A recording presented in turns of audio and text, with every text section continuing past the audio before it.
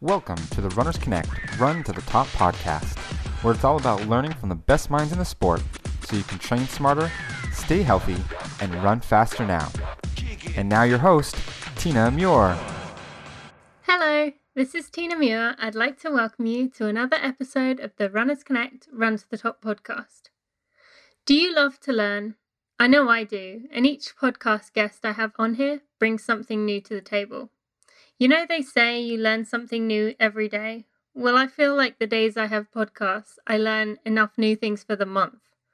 If you're listening today, chances are you love learning too, especially if you're a fan of Runners Connect. You know, we pride ourselves on being the no fluff of the running world. Each of the guests that I have on the show have that in common, as well as obviously loving running. And my guest today has more titles and interests to his name than any other guest I've had on the show. But I love that about him. Dr. Steve Pribut has listened to many of the Run to the Top podcasts and enjoyed listening to the various perspectives. That is an even better quality to have in a person. You love to learn and you're open-minded to new suggestions. Hopefully, you will find this conversation as fun as I did, and you'll find out not only had I done my homework on his background, but he'd actually done his homework on me. That made the interview even more interesting as he could call out some of my mistakes. You should know by now that I'm pretty honest with my journey, so I didn't mind too much. Enough about me. Let's learn more about my guest. Well, as I mentioned, my guest today is Dr. Steve Pribut.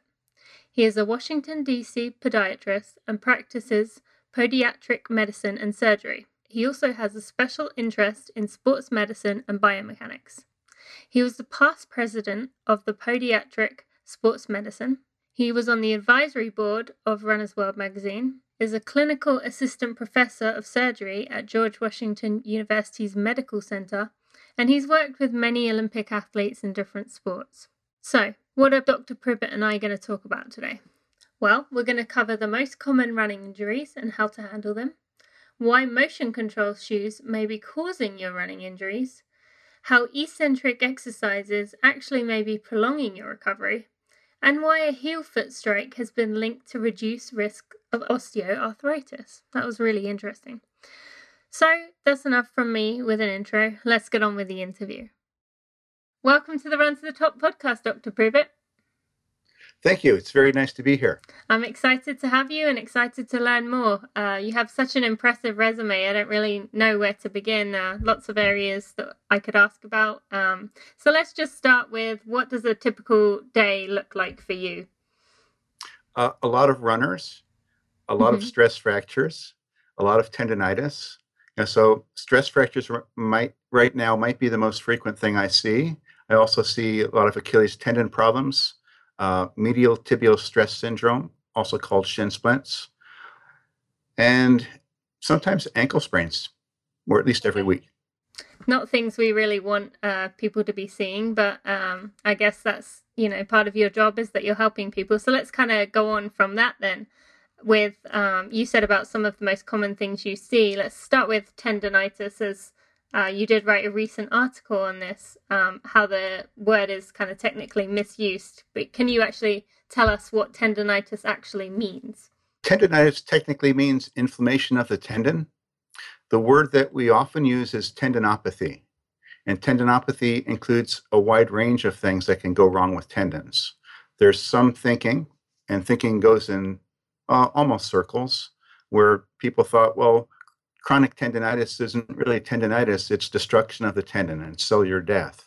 And then it's called tendinosis. But the only way to tell that is to cut out a piece of it and do a biopsy.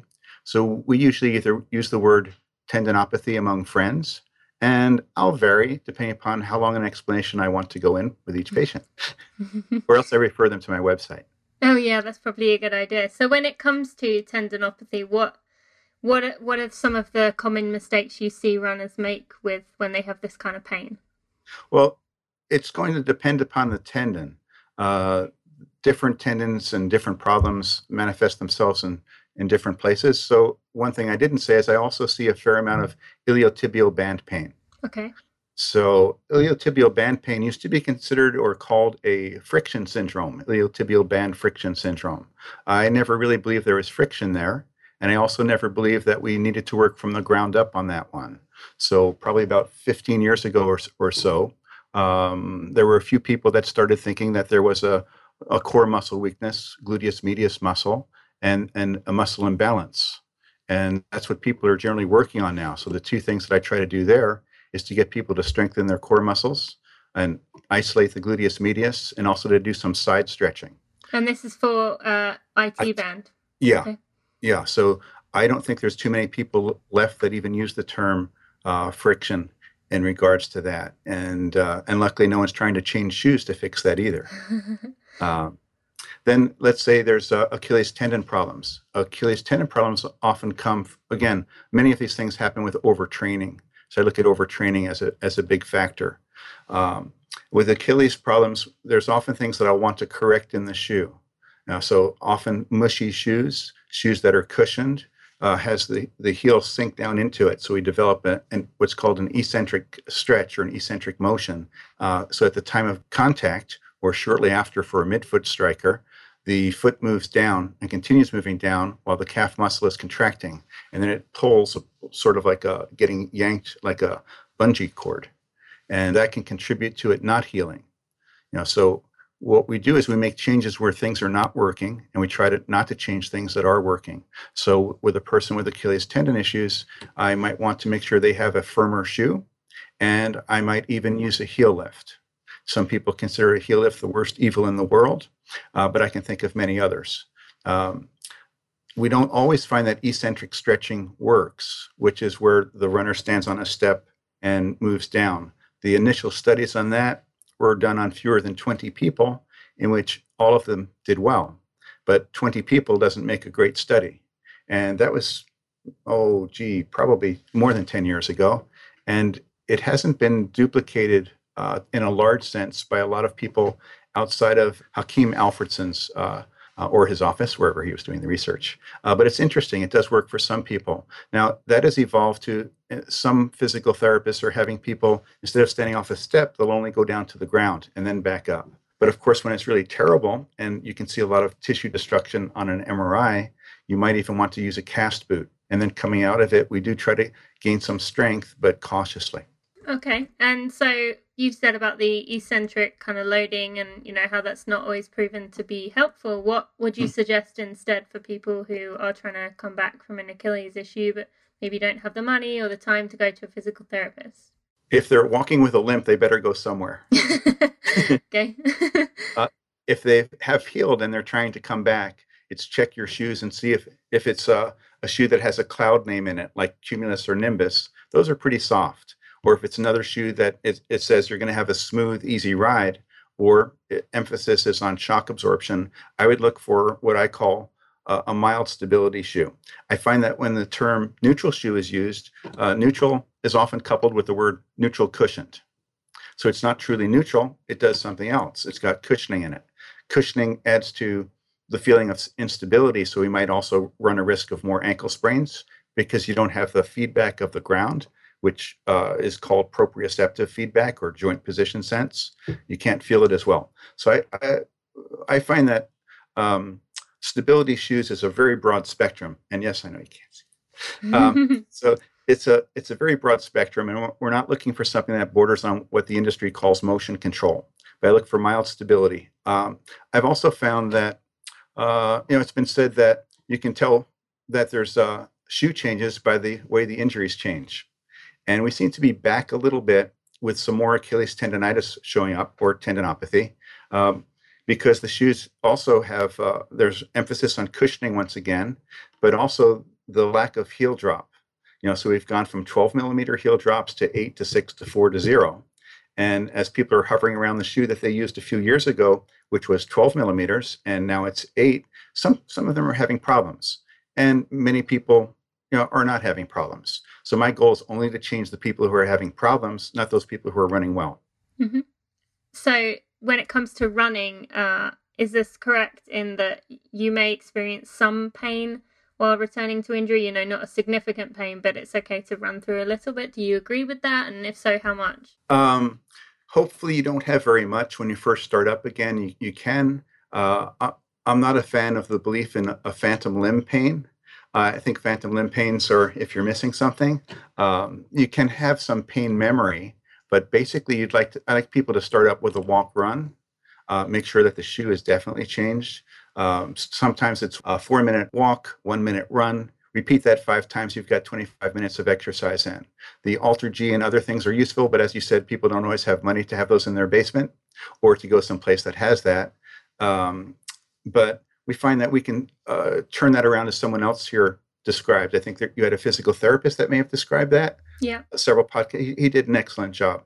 And so his description of, my plan is very similar. So I usually start with again, tolerance. So it might be 1-minute run, 4-minute walk, then 2-minute run, 3-minute walk, increase both. Then I have somewhere buried on my site what I call a painfully slow return to running. So once you're up to 10 minutes, we then try to take a sort of a couch to 5K approach. But this is going to differ upon the runner, their previous running experience, how long they've been down for. So for you, we'd have you back hopefully much quicker and with a quicker ramp up. But for a typical runner, it might be trying to encourage them to do a 6-week couch to 5K. Okay, so just taking it very slowly, but basing it, like you said, off different factors. So it does seem like you would have to consult an expert in most cases rather than just trying to guess yourself. Well, I allow people to try to guess, but let's not guess for 6 months. Yeah. Some people are guessing for 3, 4, 5, 6 months, and then they'll manage to come in. Okay. But having an easy approach, one of the things that we look for sometimes is if it aches a little bit after the run, we want to be gone by the next morning. So that's a good sign. But if you're limping throughout the day, that's not a good sign. And of course, if you jumped up to 3 miles after one run, for you it may be okay, but you're used to running much more mileage. For someone whose maximum run has been 6 miles, and that was like 8 or 10 weeks ago, running 3 miles is going to be a bit much for them. Mm-hmm, definitely. And how about when it comes to gait analysis? What are your thoughts on having a full-on, gait analysis, or do you agree with the store version or full-on, or what are your thoughts? Yeah, so Dartfish is a very good system, and I don't think I've listened to a podcast on that, but I know that you said you were done at UVA. Yes, I went to UVA Speed Clinic. I've had a couple of patients go there. It's helpful for some people, and they're very good at prescribing exercises there. I have often used a visual gait analysis, and I was involved in one of the early products that came out. Now there's something called an F-scan, and there's in-shoe variable capacitors. So we don't have a force plate, we don't have 8 cameras, but we can get information from that. So the first one that came out was a long time ago. It was back in the 80s. That patent is still used now because now we have micro variable capacitors that fit in a shoe. But having 8 cameras or more is really great, and the force plate is great, but not everyone can access a center like that. So we can, in special cases, it's very helpful.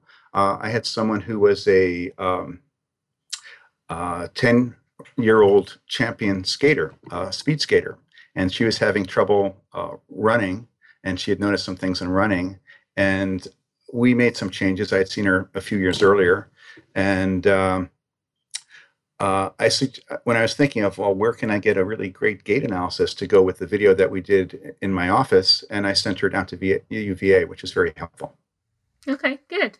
And do you believe everyone should get their running form looked at, or is this just if you have pain, or what's your thought on this? You've spoken about evolution before, and I don't think we have a lack of coach gene, but coaching can be very helpful. So again, I'm sort of in the middle on this school of everyone needs a coach or everyone can run naturally. You can improve a lot of things with a coach, and hopefully you haven't formed awful habits, but some people do. And you can see it when you run out on the street. You'll see people running hunched over. You'll see people crossing their arms in front of their body. You'll see people with their arms too low or their arms too high, and all sorts of things. And coaches can help that. A lot of times you can do it through a local running club. So many local running clubs offer a free service of, come run on the treadmill. We'll have a podiatrist. We'll have a coach, and we'll analyze your form. One of the most useful things is sometimes making sure that the cadence and the stride length are good, because people do tend to overstride. Some people land excessively on their heels, but people have changed their opinion that everyone should land on the ball of their foot. And many great runners do land midfoot and forefoot. I'm sorry, midfoot and lightly on the heel, and a few marathoners will land up up towards their toes. But it's actually a very few, even among the elite. So when you do slow motion video analysis, the midfoot seems to be the most common there. And what are your thoughts on foot strike? Do you think this is something that we need to pay attention to, or because a lot of the people we've been interviewing recently, as you've listened to, are not big on foot strike and taking that into account. But from what I have read of you, you do have a slightly different take on it. I tend to like midfoot strike. I think is ideal. If I were coaching or working with a sprinter, I want them to run on the ball of their foot, or else they're not going to get very far. So different speeds sometimes call for different foot strikes. I'm not terribly distressed if someone's landing on their heel and not having a problem. I do have a take on the concept of when we've done studies on osteoporosis and find that running seems to delay osteoporosis, it's all been heel strike. And so that big spike is, we're going to have 95% of people or more doing heel strike. In which, when you look at studies of what have people done in the last 10, 20, 30 years, most runners are landing on their heel. And so we find that there's less osteoarthritis, less hip osteoarthritis among runners, and we find less osteoporosis.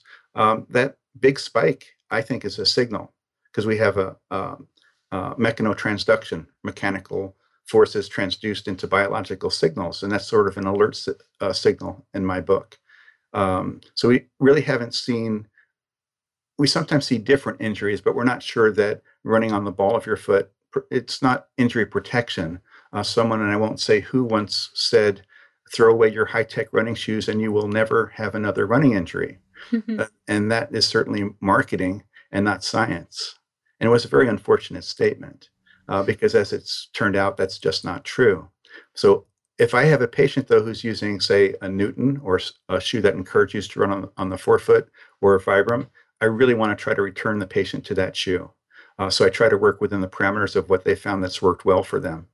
Sometimes we may have to modify it slightly or for a little while. We may have to take someone from a Vibram and put them into a Minimus shoe, the New Balance, I think, Minimus, and then gradually get them back. And occasionally people decide, well, gee, I had no injuries for 5 years before this, and let's go back the other way. But many people find that, okay, I've made the switch. My back pain is better. My hamstrings don't hurt.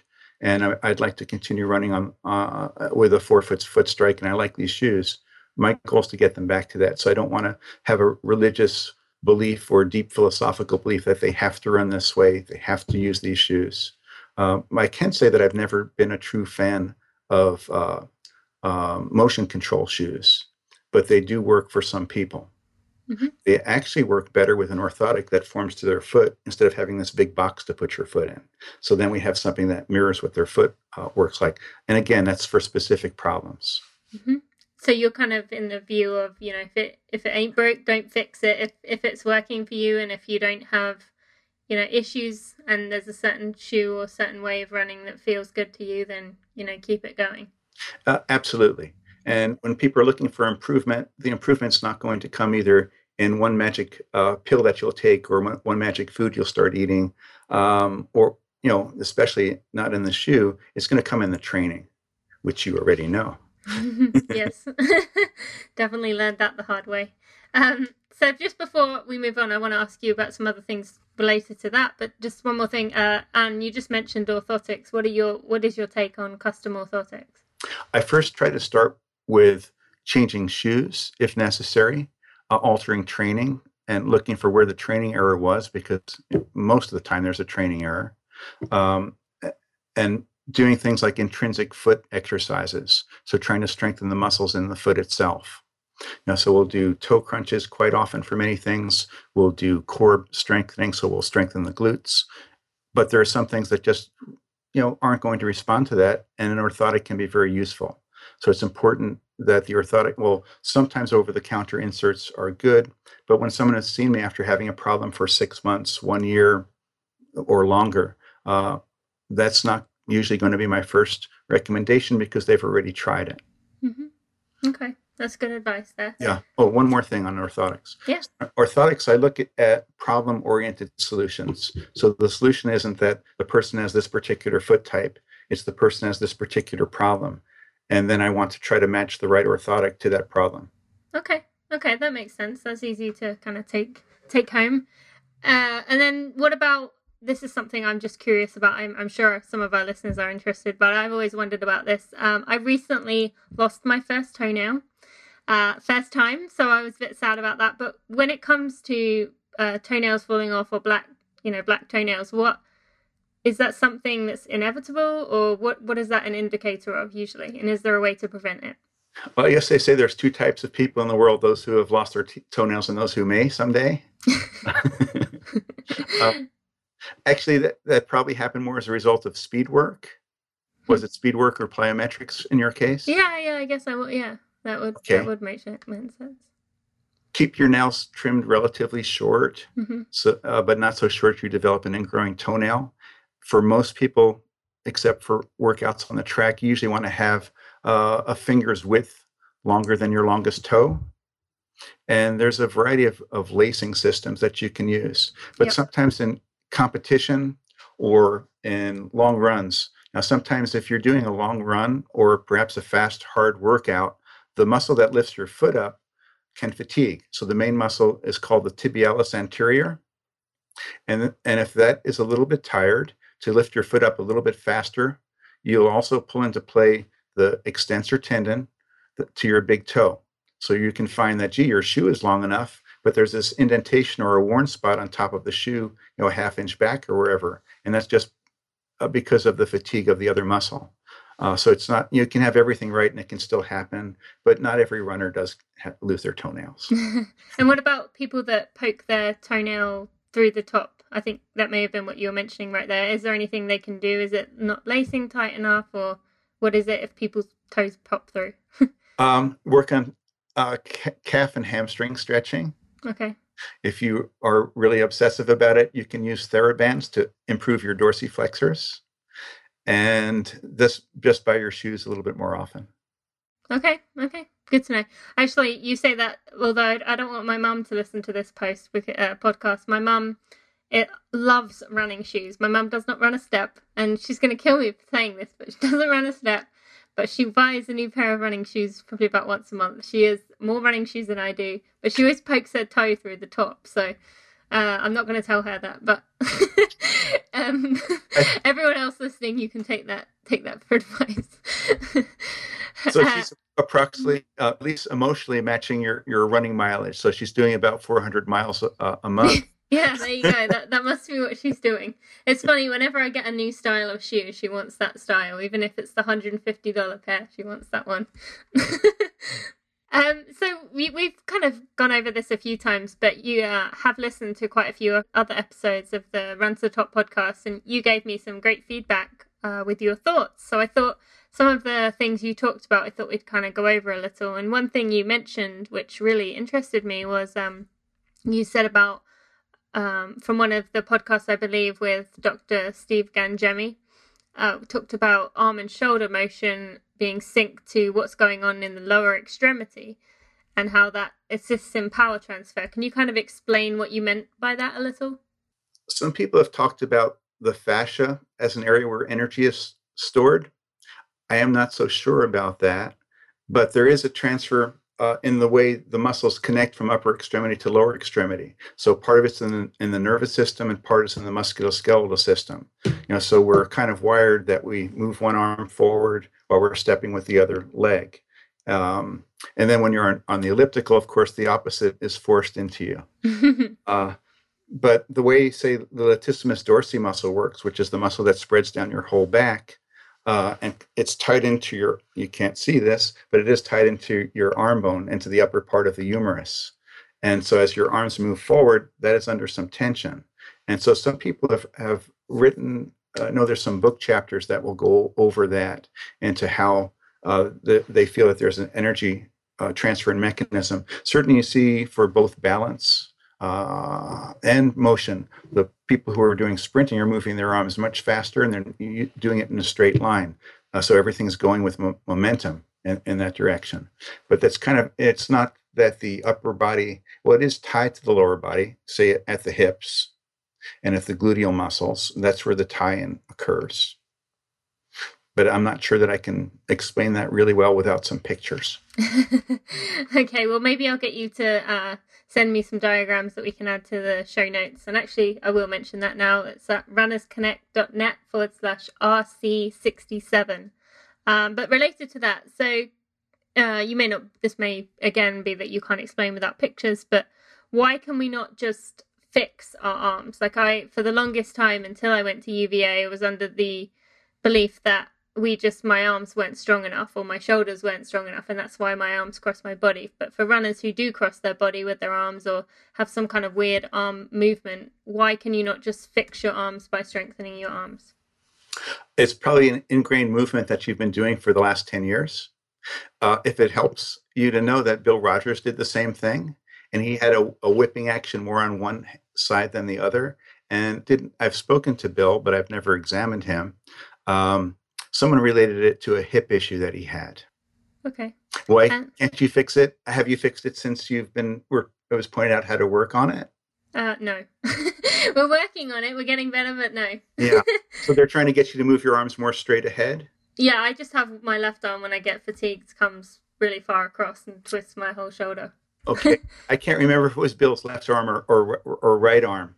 I think it's a matter, again, of probably mental imaging, practice, and in your you do 800s as your shortest speed work? Well, right now I'm doing some shorter stuff than that, but okay, cool. I'm guessing most of our listeners probably don't go down to 400s and 200s like I would. Okay, well, I used to. Yeah, so in your 200s for sure, it should be pretty easy to focus on that. And you can probably focus on it a bit in the 400 also. I think that it's a carryover from the shorter distance work to the longer distance work, but it does get your momentum going in the right direction.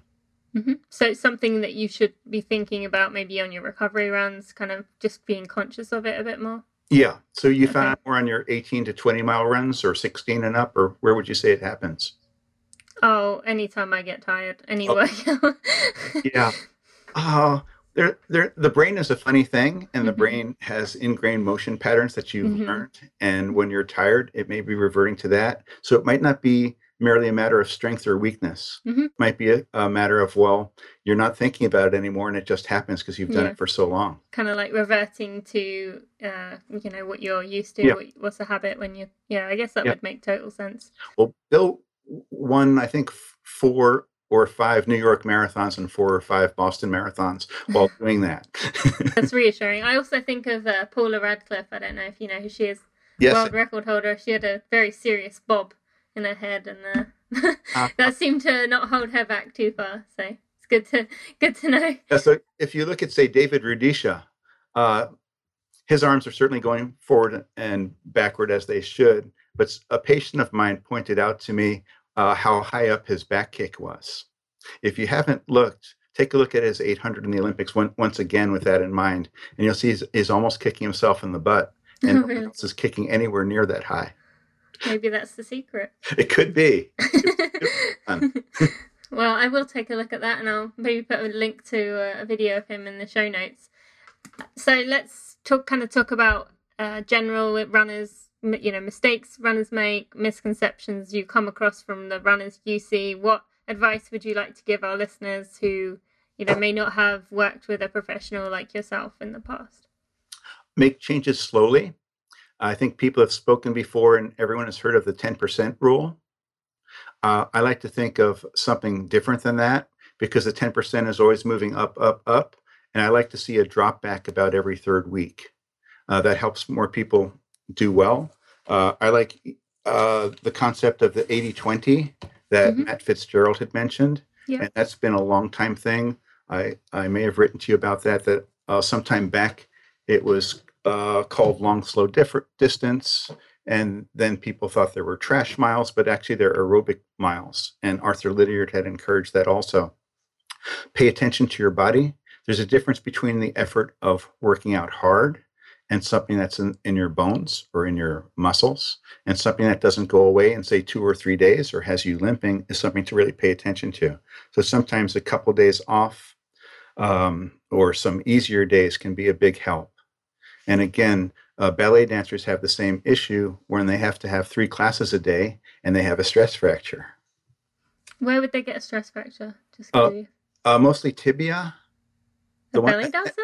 Not belly, ballet. Oh, ballet. Sorry. I was thinking of a belly dancer. I was trying to only imagine. If they have a very ample belly. Okay. And ballet, yes, that would make biometrics in the middle. No, good advice. But when you say about listening to your body, any thoughts on how you can kind of drill that in a bit more? As I know that's something a lot of people struggle with, just knowing what that means when it comes to understanding, because, every run is going to be a little bit discomfort, even an easy run. Discomfort is fine. But if suddenly you have a pain with every step, that's not such a good thing. So you may find that, or every third step, or you end up limping by the end and having to stop.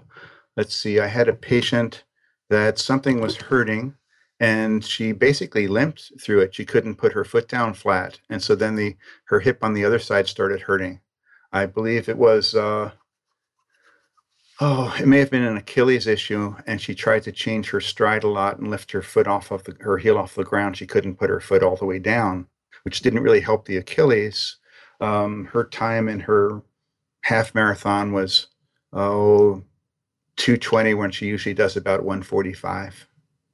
And now she's probably, if I recall, wearing a cast boot. Oh, wow. Okay. So finally it caught up to her and really had to take that time. Yeah, so I don't want people to panic because something hurts a little bit, or even sometimes, especially, as you say, yes, your leg may have some memory if you've had a tibial stress fracture, and yes, a little bit of aching is okay, but not a lot. And don't test it by touching it to see how it feels, because you will keep remembering how it feels by touching it. I'm very guilty of that one. I'm sure a lot of runners are, that can't help touching it. Yes. That's funny you mentioned that, because that must be something that runners inherently seem to do. It's true. And what about foot pain? This is, going to be something that you know a lot about. Is it easy for runners to kind of detect what's going on themselves? Because, there's so much going on in the foot. So how can they know what to do when it comes to foot pain? Like, is it your sharp pain you stop, or like aching, or what advice would you give people related to foot pain? Sharp pain would be a good reason to stop, but occasionally you may just have one random sharp pain and it might not ever come back again.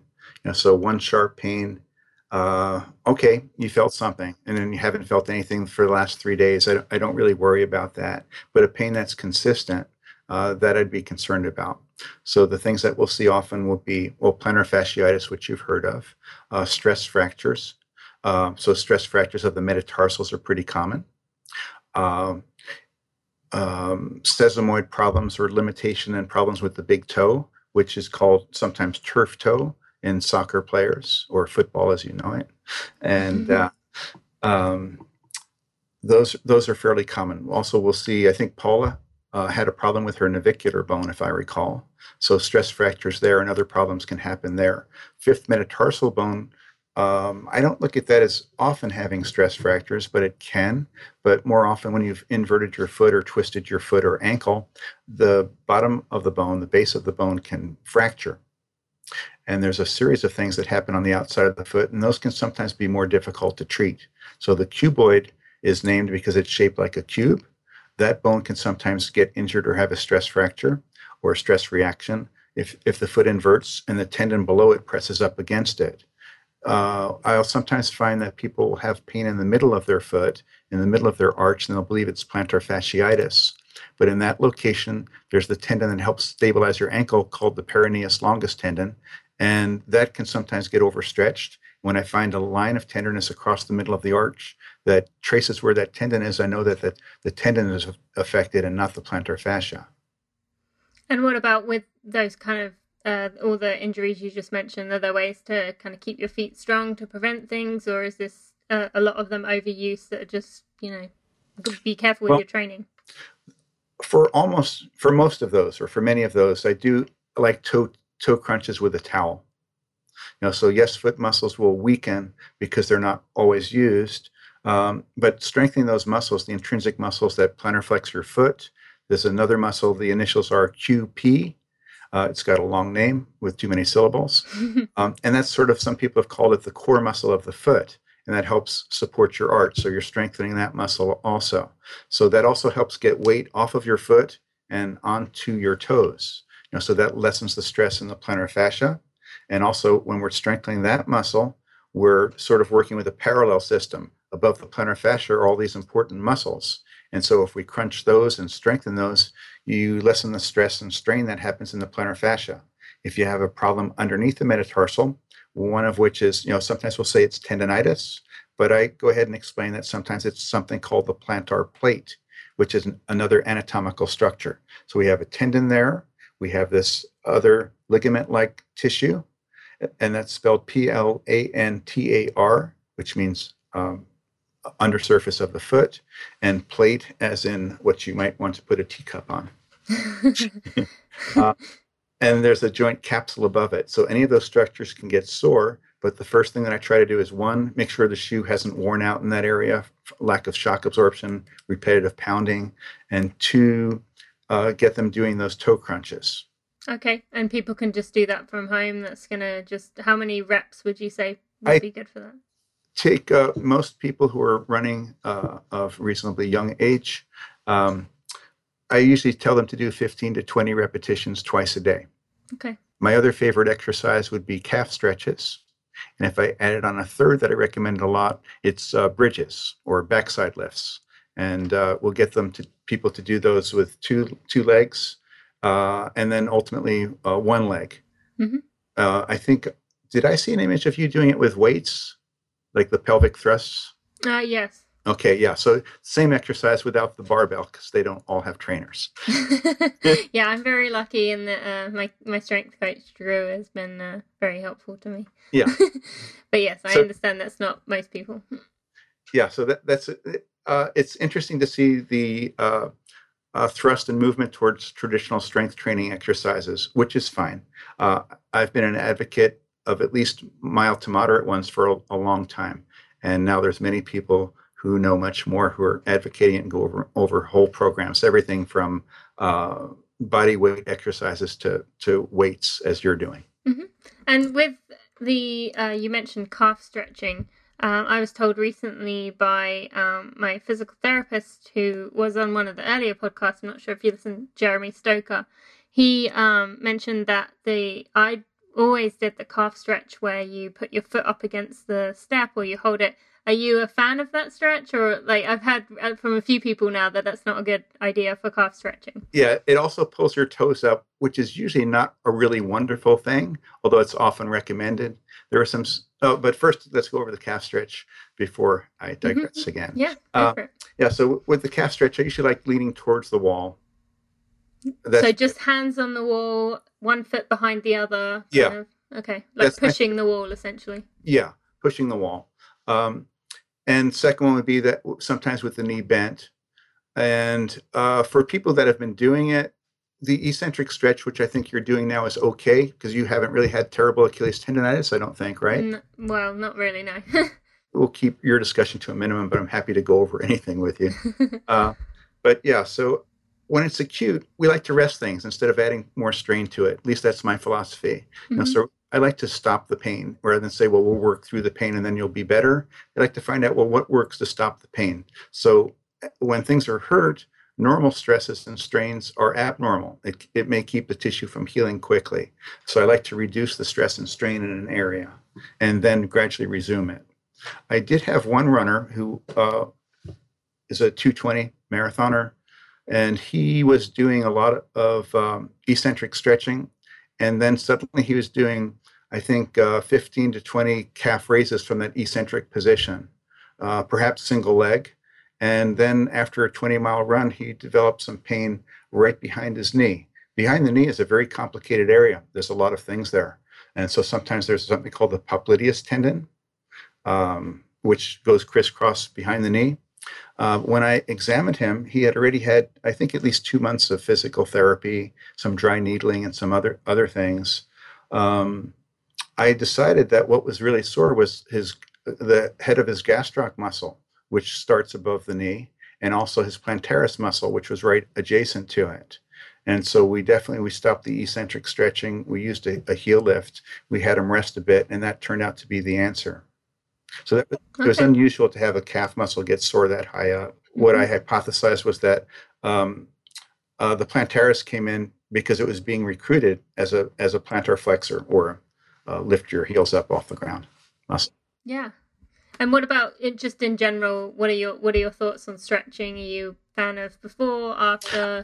Not really at all. There's so many different perspectives on it right now. It's hard to know which to follow. I thought it was you may have heard more perspectives than I have, but I think it's gravitating towards we want to do most of the stretching afterwards. Your body's warmed up, and stretching is not truly a warm up. So we want to stretch. We want to warm up with exercises that are similar to what we're going to be performing.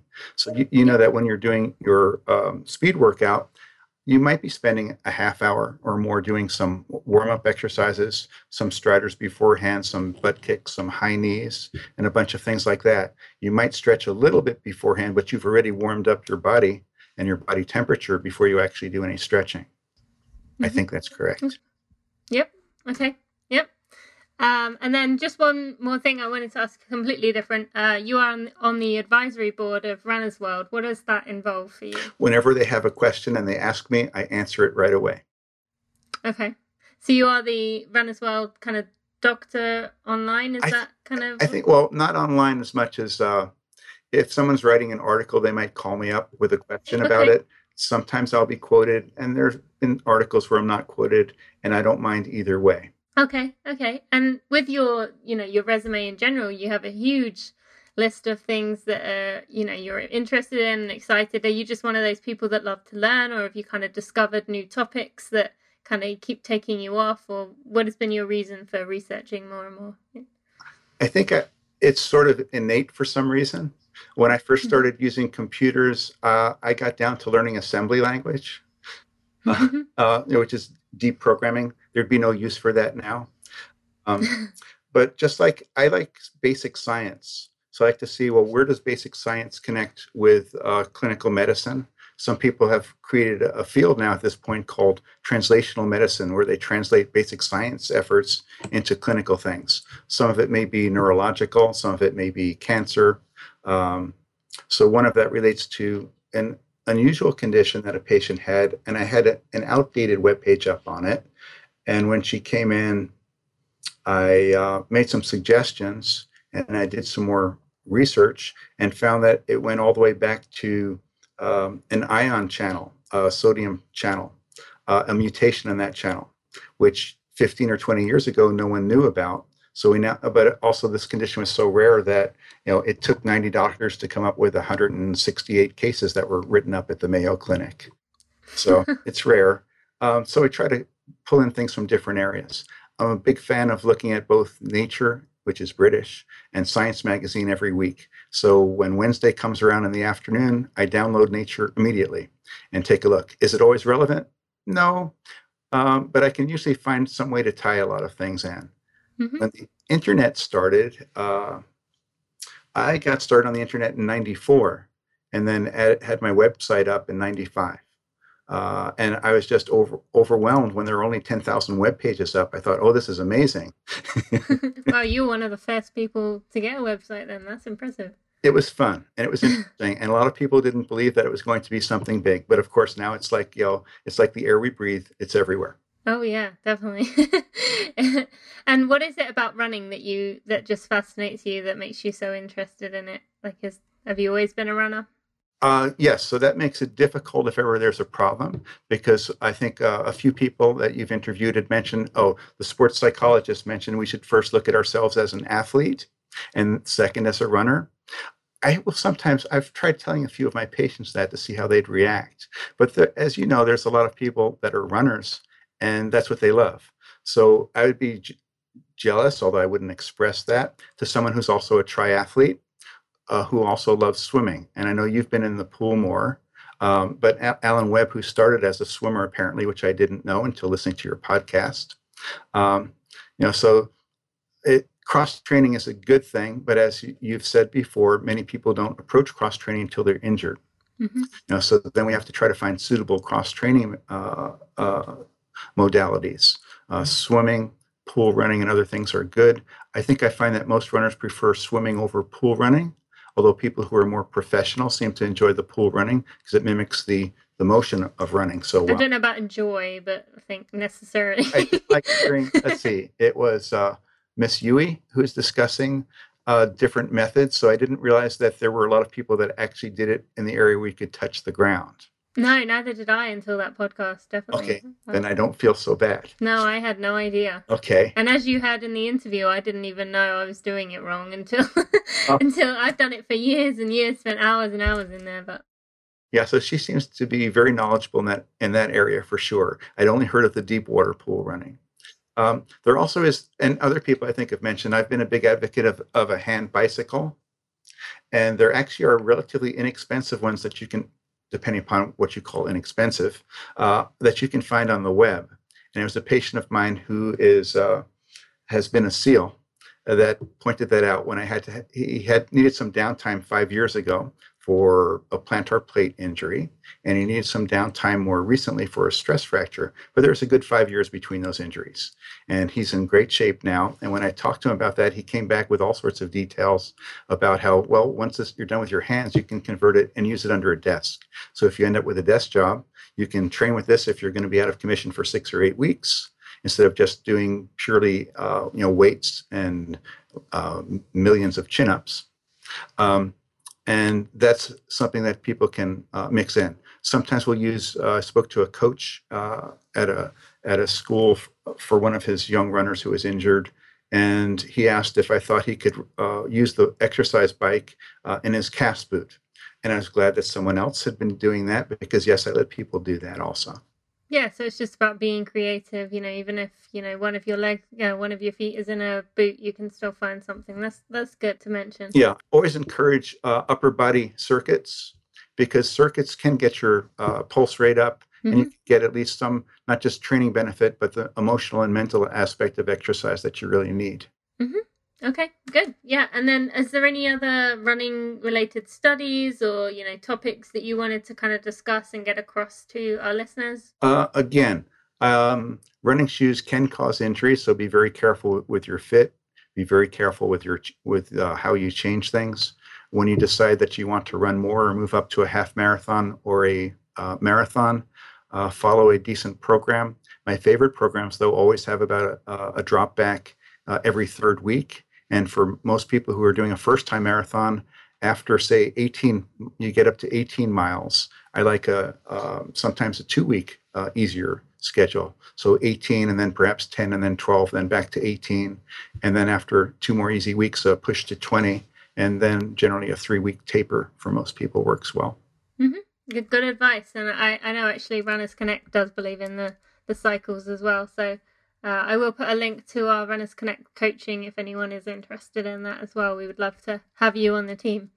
So it really sounds like you care about your patients and, the people you see, and you take the time to figure out what's going on, kind of like Dr. Gangemi again. And you're located in Washington, D.C., correct? Yes. So it's easy for people to come find you if you're in the D.C. area. What would be the easiest way for people to kind of look you up? Would it be your website? Yeah, I think my website works best. Okay, which I will put a link to at the show notes, which again is runnersconnect.net/RC67. And any other forms you would like to give people to contact you? So the more interesting part of my website is going to be the running injury section, as opposed to where my address is. So I'd recommend most people take a look to see what I've written about running. There's a small blog with intermittent posts, but more people in a wider area will find the material that I have online about running in general to be more interesting than where my office is. Okay, then definitely people can check that out, and there will be a link to it. So I just have one more question, which you know what it is as you've been listening to the other podcasts. Yes. So do you have a word in mind for your word of the year? Well, if you can come up with a word that combines all those things I like to do, that would be great. I found it really hard. So I came up with sort of 2 words that aren't totally related, but I think because most of what I have done is sharing, I think sharing has to be a word. Great, yeah. But the other word that goes with it is being progressive. Okay. So you never stop at any point and say, I've learned all I need to learn. There's always something else to learn.